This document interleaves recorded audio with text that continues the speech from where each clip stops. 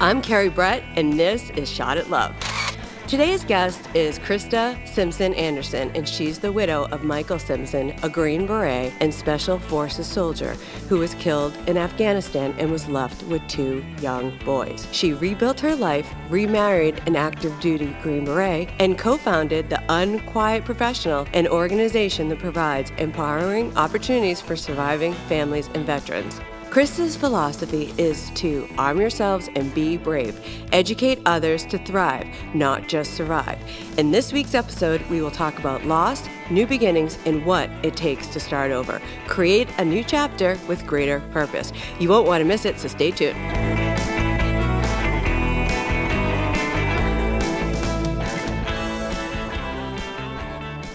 Krista Anderson is a wife, mother, and not only runs her nonprofit, The Unquiet Professional, but she also serves as the Gold Star Liaison, a board member for the Green Beret Foundation, the Military Spouse Ambassador of Army Emergency Relief, and many other boards. In 2018, Armed Forces Insurance named her Military Spouse of the Year, and in 2019, the Green Beret Foundation honored her with the Keeper of the Brave Award. Krista and I met 2 days ago when we were both honored at the Empowering Women Luncheon, where Krista got a standing ovation, and I knew I had to have her on the show. Welcome, Krista. You are amazing. I'm so glad you're here. Thank you so much for having me. So I was the first speaker at the luncheon, and when I got back to my seat, I didn't even know how I did or what I even said, because the MC of the event, Candy O'Terry, who we both love dearly, didn't ask me any of the questions that she said she would, and I guess that's the pro that she is. She knew it would be better unscripted. And you had written me a note and passed the card across the table telling me how inspiring I was. And I thought that was so nice. And I knew immediately that we must have been birds of the feather, because there had to be some connection before you brought the house down with your talk. It was an amazing event. I'm so glad we met 6 feet apart. Social distancing. It's Candy's mission to bring these inspirational stories. And listening to your story, it was so powerful and amazing. It was a fun event, don't you think? Oh, definitely. It was nice to be in a room filled with women. Yeah, it definitely. 6 feet apart, of course. Yes, social distancing. But we had an instant connection over the marathon bombings. My story of the marathon bombings is that for almost 50 years, my dad had this great spot at the finish line, and year after year, he would cover it for the Boston Globe. I was doing multiple projects and working for the Cardinal of Boston, and I begged my dad to help me edit this job for Catholic Charities. And so for the first time in 50 years, he wasn't there. He was helping me at my studio while I sat in the pediatrics with my daughter, who was sick. And my phone was blowing up with texts since my brother Tim and his wife was there.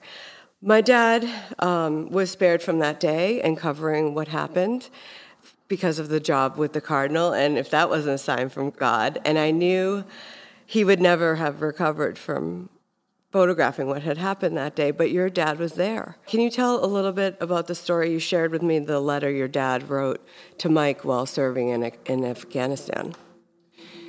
So April of 2013, as you know, and my father normally ran the marathon, and he was entertaining clients that day instead, and was about 200 yards from the bomb. And obviously it shook him. I mean, he had never experienced that kind of trauma, really, ever. And my husband had been in Afghanistan for a couple of weeks, and so I reached out to him and said, I feel like you're the only person that can connect. And they were so close. So I just said, I feel like you're the only person that can connect with him, and really just make sure he understood that he wasn't alone, and that the trauma that he had been through and what he had seen, and then the survivor's guilt, I think, that he faced of what he was doing that day wasn't enough. And could he have helped more, or what could he have done differently? I think a lot of our service members go through on a daily basis, no matter where they are in the world. And so Mike, on April 21st, wrote a email to my father And I still read it to this day, and I share it with so many people because I think he wrote that not only for my father, Bobby, but for me and for everyone. And I don't know if you have it. If you'd like to read it, it's just. Do you want me to read what Mike wrote to your dad? I would love that. I know you would. There's something about us that I joke that we were like stepbrothers, the movie Step Brothers. Like that when we first met, it was like, do you want my drum kit? And do you want to go to Treehouse? Like we just knew. I printed this out this morning, and I had a feeling because, well, the tip-off was that you had it printed out, and you really, really wanted to.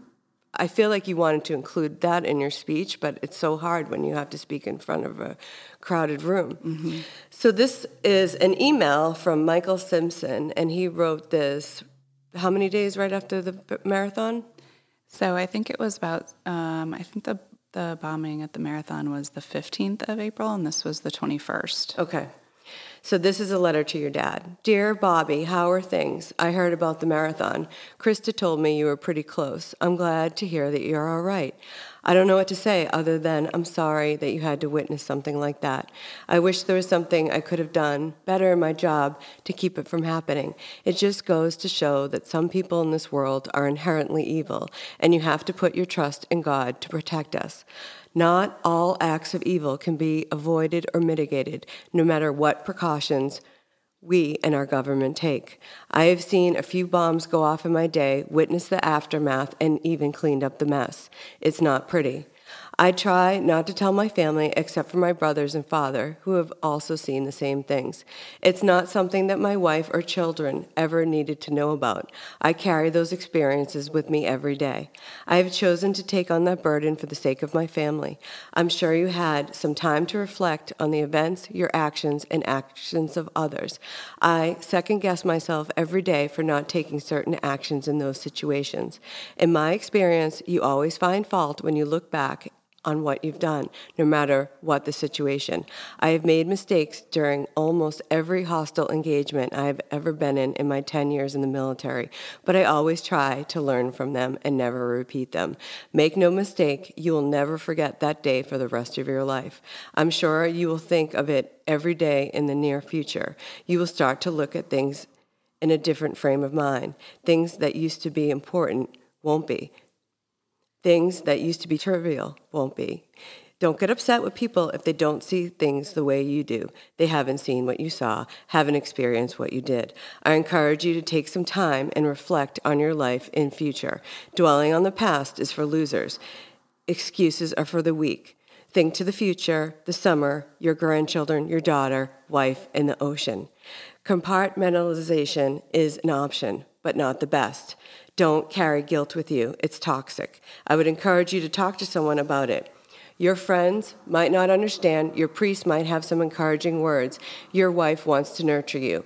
Don't shut them out, but don't get upset if they don't get it. If you need to let some shit out, shoot me an email or call my dad. That guy's almost been there, done that t-shirt, and the wisdom to go with it. I hope I've not overstepped my bounds. My intention is not to judge or offer unwanted advice, but let you know you're not alone. I look forward to seeing you again in a few months. Don't worry about me.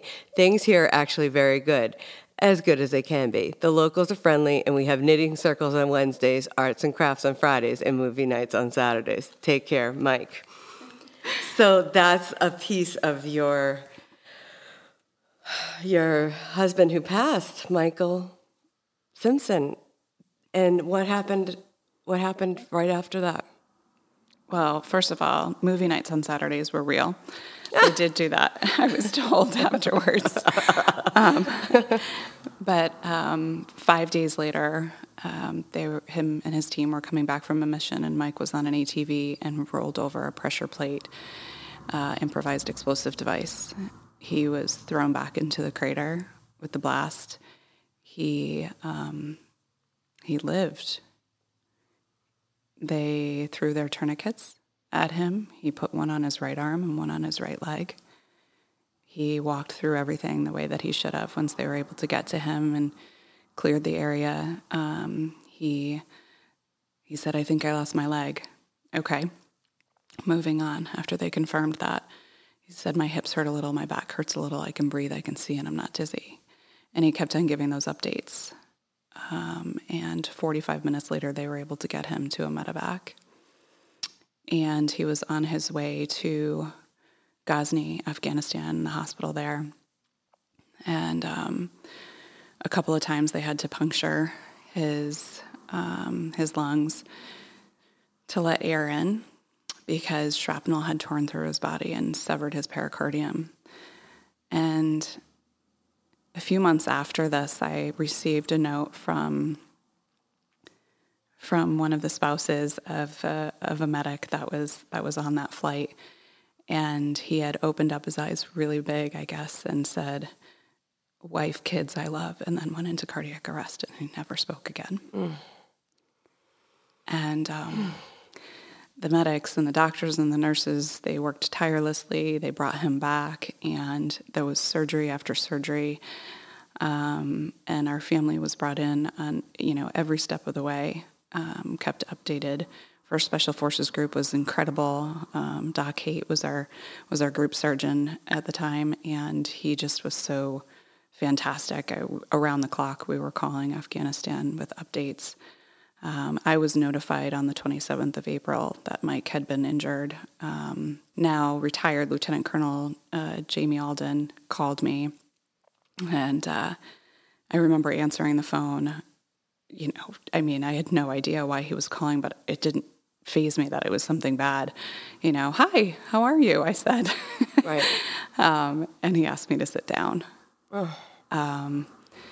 And, something, we prepared for this on paper with wills and powers of attorney and all of that. And of course, your spouse goes into a war zone and you anticipate that something like this can happen, but it generally only happens to other people. Right. And you felt like you were in a movie and you had to run across the street and have a neighbor translate the call, which I think was actually really smart of you because your brain couldn't process that information. So you needed a second person. But you knew before you had to get on a plane and head to Germany to say goodbye to him. And I can't even imagine what those 5 days were like.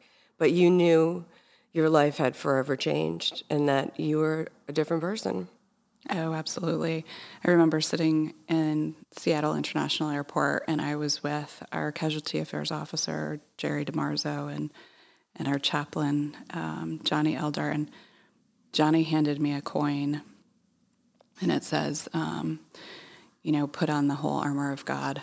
And I have that coin to this day. I carry it with me. And he said to me, there's a reason for everything. God has a plan. And I said, I know. And he said, 15 years ago, my wife, my daughter, and my son were in a car accident when we were stationed in Italy, and my wife and my daughter were killed. Wow. I just can't even. Well, immediately I connected with him. I thought, oh my gosh. On a greater level, he knew what I was going through. He had lost his child as well. But this was the person that God chose to walk me through this journey. And him and Jerry had never met before, but they were like brothers. They brought so much humor into our days going forward, and just so much love and compassion and peace. It is amazing how God puts these people in place to really take you, to support you. And I've seen that more than once. And you became someone stronger than you ever thought. How do you think you managed to navigate that time? Truly, it's faith. Oh, absolutely. And I know that sometimes, I feel like you go one of two ways. Either you move away from your faith because if there was a God, how could he do this to me? Before, faith was always a part of my life. I grew up, it was a part of who I was. And I wanted it, right? We went to church on Sundays and, holidays, of course, and raised our children as such. But then afterwards, or in that moment, I think, literally from the time I was notified, after I got off that phone call that Saturday, I went straight to church and I sat in front of the altar in running clothes, which was probably inappropriate, but, and I just cried and cried and prayed and cried. And it was something at that point that I needed, right? I read somewhere that faith isn't faith until it's the only thing you have to hold on to. Right. Right. So now you're a single mom, and I became a single mom. Well, I did get divorced when my daughter was a baby, but I finally got divorced when she was 3. So I have this little child on my hip, and I find myself having to date. And now you have something so hard where you have a 1-year-old and a 3-year-old, 2 little boys, and you have to tell your 2 sweet boys what has happened to their dad. Gabriel was 18 months, and, he, a couple years later, he actually called the neighbor Daddy because he thought it was his name. So it really wasn't a conversation with him, but with my older son, Michael, who was 3.5, I said, finally, it was probably 2 weeks after Mike passed, I said to him, "Do you believe in God?" And he said, "Of course." And I said, "Even though you can't see him?" And he said, "Yes, Mommy, of course." And I said, "Well, you know that Daddy's a soldier." And he said, "Mm-hmm." And I said, "Well, Daddy's God's soldier now." And he immediately responded with, "But I will miss him." I mean, my children, I think, have more faith in their little finger than I could ever possibly have. Children are so resilient. It's unbelievable. And I know your little boys. I haven't met them, and I want to photograph them. And I know, I can feel how beyond special they are. And I think it's amazing how your firstborn, Michael, looks identical to your husband, Michael, who passed. Mm-hmm. And then Gabriel acts just like him. Oh, jeez. Oh, my God. So, my husband, Gus, says it all the time. He's like, "Oh, that was definitely Mike." Oh, that's so cute. That's so cute. And I love your boys' names so much because they're both names of angels. And you showed me, and you talked to me about the importance of photography, and you showed me the photograph of the silver wings. Can you... I don't know anything about the military, and you've taught me so much in just the short 2 days that we've known each other. So there's a song called "The Ballad of the Green Berets," and it is played at every ceremony, change of command, Memorial, Veterans Day. It doesn't, every ceremony it's played in the Special Forces community. And then there's one line that says, "Back at home, a young wife waits. Her green beret has met his fate. He has died for those oppressed. Leaving her this last request, put silver wings on my son's chest." And so Gus, before we started dating, and Mike's friend Josh, one Saturday morning when we were getting ready to go run with Wear Blue, Run to Remember, they each had a pair of the wings, and they pinned them on the boys' T-shirts. Wow. And it was a pretty special moment. And you have a photograph of that too, forever. Forever. And you look at those photographs all the time. I do. I do. And you have like 4,000 on your phone. I know. There's so many. And I'm so grateful. So in the military, we take pictures of everything, including funerals. And I am so grateful for that, because not only do I get to have those pictures, revisit those pictures, and share those pictures, but my children will get to see those pictures, and still consistently do. But, when they're 18, 19, 25, 45, they get to see the day that they receive their daddy's flag in Arlington National Cemetery. And that photograph of receiving the flag is, and as a photographer and being a photojournalist, a picture says 1,000 words, doesn't it? Oh my goodness. I mean, there's so much pride in that picture. This general who, it was so hard for him to kind of hold his composure, because he was handing a 3-year-old and a 1-year-old a flag to say, "Thank you for, on behalf of a grateful nation." Mm. And the boys at that moment didn't really know what it meant. And if you notice in all of the pictures, I'm smiling like I'm at a wedding because I wanted to be so strong for them. And you were proud of your husband. Gosh. He had bragging rights. He knew he was a superstar. He did. He knew how important his job was. Absolutely. And he was so proud of being with his team and his company and just everybody he had served with. And his dad and his brother are retired Green Berets as well. And his other brother still currently serves in the Army. And so just following in his family's footsteps, and he strived to make them proud every day. And his mom and his sister are such servants. I mean, they supported these men their whole lives. It's unbelievable. I feel like I'm in like Saving Private Ryan right now. It's like, is this a podcast episode? What's happening? It's so unbelievable. How difficult is it to be a military wife? I mean, most of the time you don't know where your husband is, what kind of danger he's in, or if he's ever coming home. And how do you manage that fear?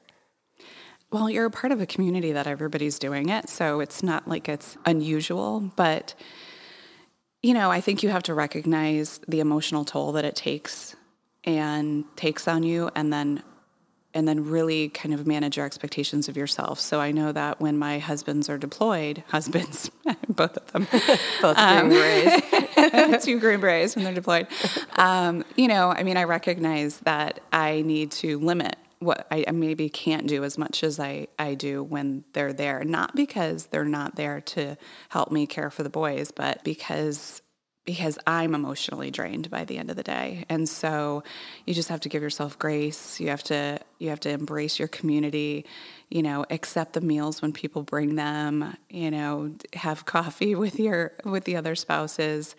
And, it's interesting, when I became a military spouse, I mean, in our community, they're usually gone anywhere between 6 and 9 months out of the year, whether it's training or deployment, or they go into other countries and train with the special forces units there as well. And I remember a civilian friend said to me, "How do you do it? Your husband's gone all the time." And I said, "How do you do it? Your husband's home every night." They were like, "Well, that's fair." That's funny.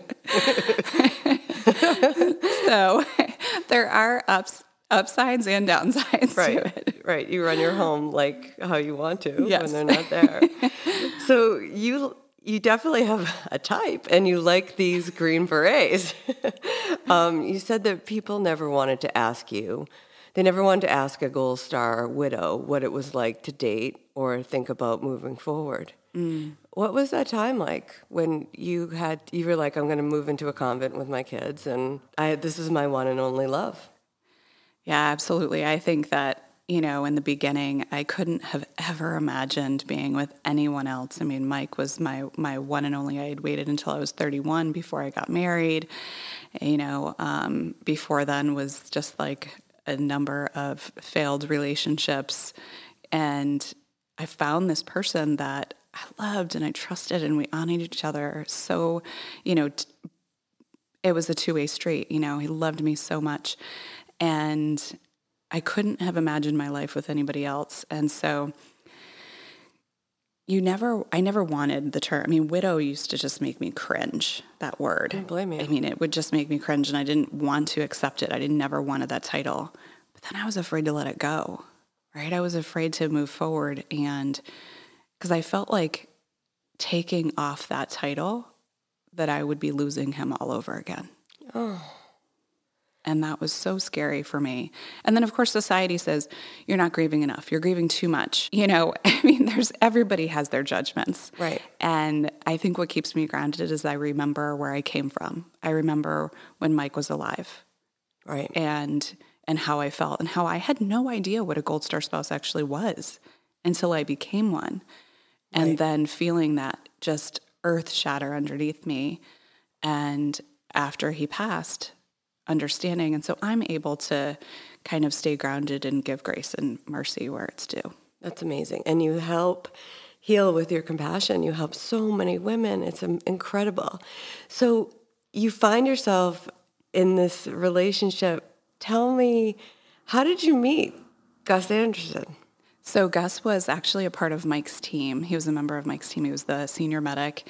And I hadn't met them all before the deployment. It was a new team. And so I met Gus about 6 or 7 months after Mike died. Okay. Now, I spoke to him on the phone because in Germany in the hospital, I called everyone. Yep. I mean, I think my phone bill was $1,500 because I made every phone call to everybody I could think of so that they had an opportunity to say goodbye to him. Wow.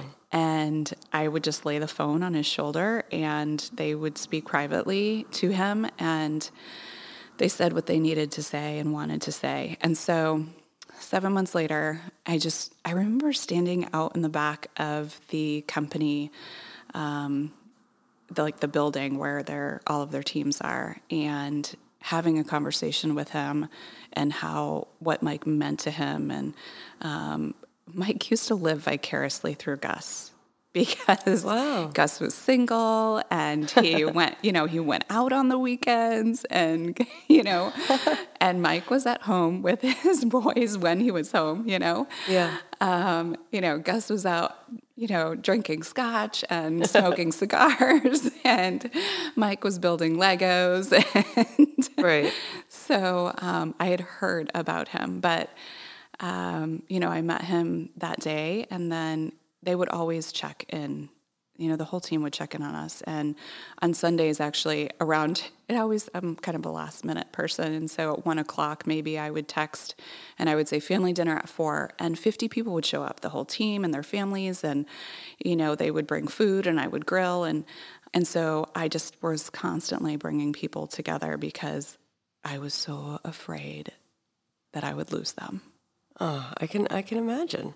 And so he would come. I can envision him now, holding Gabriel up to play basketball so he could make a basket and playing with Mick. And people say to me today, like, we knew that you two were meant to be together. Oh. We had no idea until a couple of years later. And so you get married and then what, didn't he leave again? Yes. So we got married in 2017. And he was due to deploy very shortly after that. And I think I shared with you, his deployment was pushed. He ended up leaving Washington State 4 years to the day that Mike was injured. And he landed in Afghanistan 4 years to the day that Mike died. And I'm sure that brought up some stuff for you. Yeah. I was kind of like, okay, Lord, what are you trying to tell me? Seriously. So we got married. I joke, right? We got married, and then 2 weeks later, we planned our funeral because that's just what you do in the military. You have this paperwork that you fill out, and you have wills and powers of attorney, and down to the hymns and our services, we identified all of that, and there was a casket that I really wanted. Because Pope John Paul had it, and they made them out in Vashon Island, and Gus just had to put his foot down and say, "Babe, we can't buy the caskets now. What are people going to think when they come into our house and we've got 2 caskets here?" I'm like, okay, I've gone too far. Well, you can tell you love each other very much, and I want you to tell the story about when you and Gus and your boys relocated to Virginia. What did your Greenbury husband, Gus, do? So we live in a townhome in Virginia, and we had gone down there to purchase it, and then we had our household goods arrived, and we both received them together. And actually, at that time, the chests that were empty, but that would normally hold Mike's things, were missing. They weren't on the truck. And that happens so often, right? You think you're moving across the country. They're moving, I think it's nearly 16,000 families a summer, but those chests were very special. And I realized after that one of Mike's boxes of awards was missing as well. And so that was a crazy time for us. It took us about 25 days until military.com actually published an article. And then within, I think, 15 or 20 hours from that article being published, our things were found. Thank God. Thank God. But so I went back up to Rhode Island, where my parents lived, to get our boys and drive them down to our new home. And as I'm driving down the street, you can imagine the row of townhomes. They all look the same. Michael and Gabriel, "Hey, oh, there it is. There's our house. There's our house." And I said, "How do you know?" And I didn't see it until they told me. They said, well, there's the Gold Star flag in the window. Gus had put up that flag to honor Mike in the window of our new home. I mean, we had just moved. It was a home that we would have together. We started this, in a new place. Nobody knew about our circumstances. And he made that intentional point to make sure that we would never forget. Wow.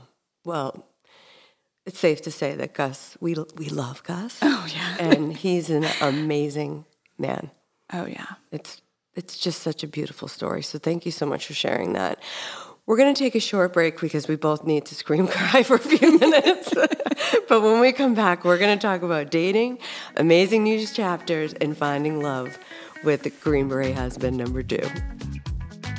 This episode of Shot at Love is brought to you by Akal Chai Rum. Akal Chai Rum is the world's first botanical rum, recognized by the government of Trinidad and Tobago as having the first new production process for rum in over a century. Akal Chai Rum is an officially protected trade secret, only the second such protected process in the Caribbean since the famed Angostura bitters by Don Carlos Siegert in the 1870s. Akal Chai Rum is available in 44 U.S. states on chairum.com, also available in the Republic of Ireland on stuffyouneed.ie.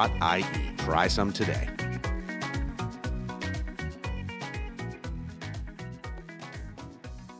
And we're back with Krista Anderson.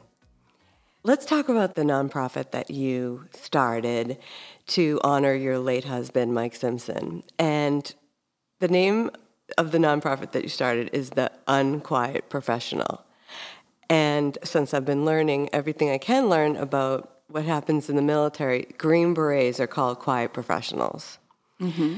And Mike had such a big personality and was not at all quiet and so funny that's why you named it the Unquiet Professional. I think that's nice. Well, his team and his company actually nicknamed him that, which I found out afterwards, which makes total sense because I would wake up every morning and he would say, how's it feel to be married to a big, bad Green Beret?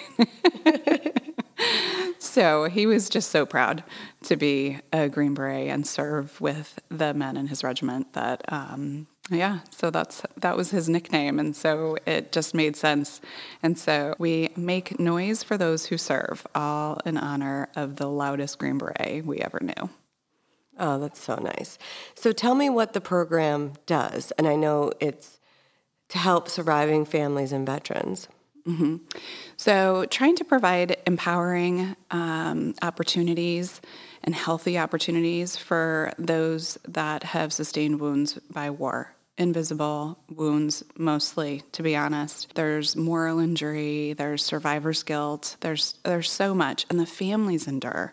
I mean, you'd be surprised at how many children actually are diagnosed with secondary PTSD. And so we want to be able to bring them together and get them on a healthy journey. I mean, it's so easy to just slip into the norm of just dealing with just the struggles of military life in general. And I have recognized over the last 7.5 years of how many veterans and families truly are in pain every day. And that touches my heart. I mean, I don't want any of them to be in pain. And so whatever we can do for surviving families, we have a children's museum membership program, because for me, bringing my 1- and 3-year-old to a children's museum was like such a break for me. Yeah. I didn't have to entertain them. They had so many things. And so the Hands-On Children's Museum in Olympia, Washington helped us launch that program. And they were just incredible. And so no matter where you are in the country, we'll connect with a children's museum in your area and provide a membership.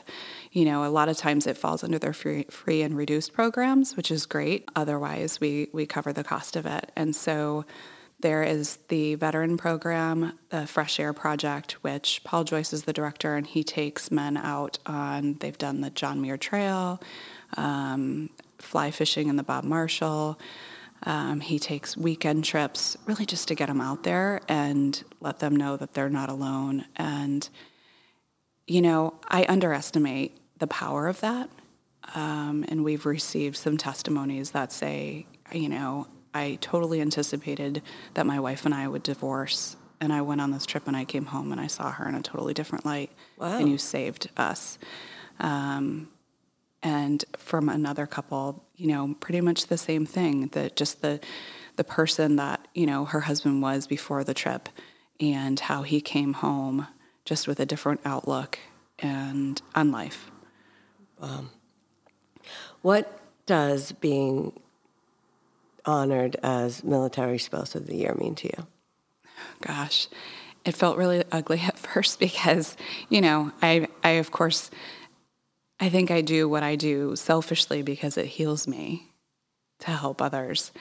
And, but what the platform has given me and receiving that award, it's opened so many doors. I've been able to sit on the Army's Survivor Advisory Working Group for the Chief of Staff of the Army, and with 11 other amazing surviving family members to advocate for all Army surviving families on whether it's policy.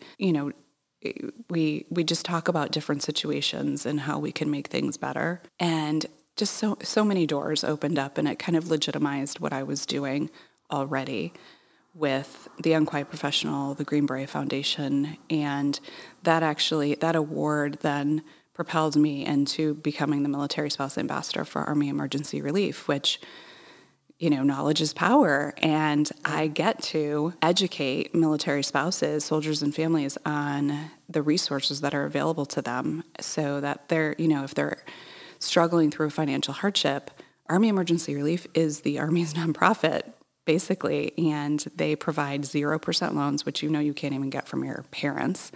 There's always a string attached, and scholarships, grants. It's just an incredible. There's over 35 different categories of assistance. Wow.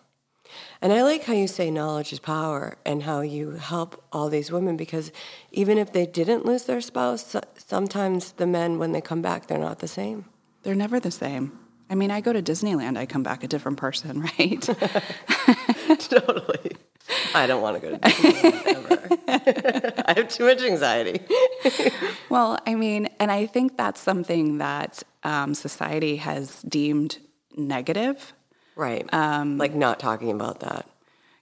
And so you change. And I remember feeling that when somebody said in the beginning, gee, I wish you would have known Krista before Mike died. She was a different person. And I took that and I felt like, oh gosh, what am I doing wrong? I'm so broken. How do I get back to who I was? And I could never get back to who I was. And then realizing that today I am a better person. You are. You're amazing. With all of my brokenness, with all of, my vulnerabilities, I am a better person, Christian, wife, mother, friend, and I need to be proud of that and not feel shameful. I agree. And you're also my new best friend, so. Mm-hmm. Mm-hmm. And I can't wait for us to change the world together. Totally. I can't wait to see what we come up with. And we will come up with lots of things, I know. Yes. So aren't you glad you didn't have to go on Tinder? Oh my gosh, yes. I always say if it wasn't Gus, it probably wouldn't have been anybody, because he tells daddy stories and he supports everything that I do. That's so nice. But I imagine that's what an amazing program and opportunity to be able to kind of just sit back on your phone and be able to see what's out there. Well, I don't know. I don't know how many Green Berets are on Tinder, but I know Green Berets mean what they say, and I don't think you'd have a lot of tolerance for some of these fools on Tinder. But no, but I do believe that the majority of people are good. Majority of people in humanity are good, and you just have to spend the time on the app, and you'll get there. We all start good, right, as babies? That's right. 0 sin. That's true. So my last question is about sacrifice. And you had said that the sacrifices that these Green Berets make, or people in the military that, and you can say this better than me because I haven't walked in your shoes, but you were quoted as saying that every loss is worth it.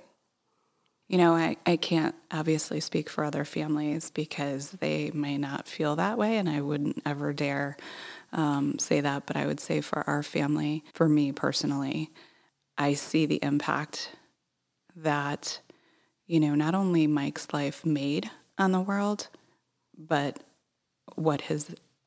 how his death has impacted the world as well and continues to. I'm so grateful I'm able to share his life with people and that our children, will always be able to share his life.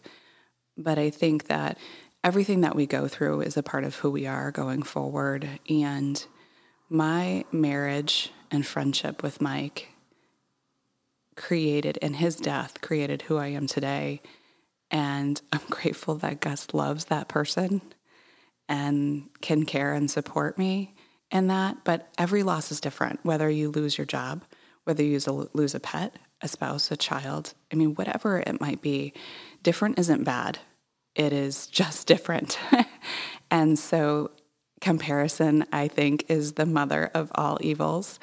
And I think that's what we do. Instinctively, we compare ourselves to others, whether, I'm a brunette and you're a blonde and I think you're so much prettier because I'm comparing, right? Or I think you're prettier. Right? We just instinctively compare. So, of course, our circumstances we compare as well. And for me, I stay grounded where I try not to compare. It's hard, of course, because social media is filled with, my life is so perfect, and look at all these wonderful things that happen. My sister-in-law, Vanessa, actually sometimes posts crazy pictures of her, like with her hair all over the place, and the background, she has 4 boys. My nephews are bananas, and they're just amazing too. But can you imagine what it's like raising 4 boys under the age of 9? And sometimes she'll post those real pictures. Right. What a gift that is to the moms out there who are going through the same thing and just are comparing themselves to the moms that are taking their kids, out on hikes every weekend. And I'm always like, man, that's incredible. I couldn't get out of my pajamas this weekend. Right. So. Well, I'm grateful for the gift that you taught me about comparing. And you really taught me so much in such a short period of time of knowing you. And Krista, I'm beyond inspired by you, and it's been my honor to share your story to help others. And I look forward to all the things that we are going to do together to help others. Where can people learn more about you and The Unquiet Professional? So our website is theunquietprofessional.org, and they can connect with me via the website. And we also have a Facebook page and an Instagram page. So, yeah, and it's such a gift to be able to share Mike and other military members with the world. Totally. And thank you so much for extending your stay to do this interview. And please thank Gus for me, that rock star of a husband who's watching your boys an extra day so you could be here. I will. Thank you. And for now, this week's Tinder tips. Number 1, love feels differently each time. Just trust it. Number 2, give yourself grace. It's not easy to move forward. Number 3, allow your new relationship to encourage and nurture your grief and your joy. Number 4, always remind yourself that it's always better to have loved and lost than have never loved again.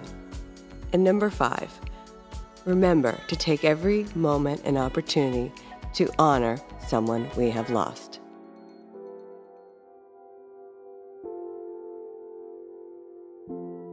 So much of Krista's work is honoring her late husband, Mike Simpson, and I would like to take a moment to honor my favorite cousin, Sean McCarthy, who the world lost 1 year ago today, October 2nd, 2019.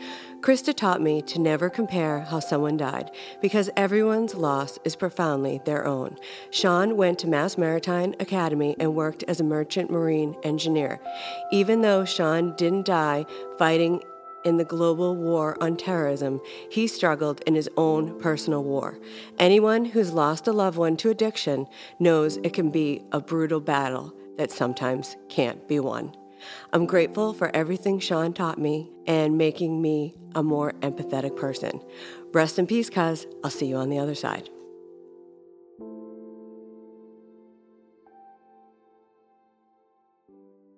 This is what Shot at Love is here for, to help you find love. Keep up the commitment to yourself and commit to helping someone else by sharing this podcast. Remember to stay safe and stay tuned for more episodes. If you like this show, please write a 5-star review. I'm Carrie Brett, and we'll see you next time.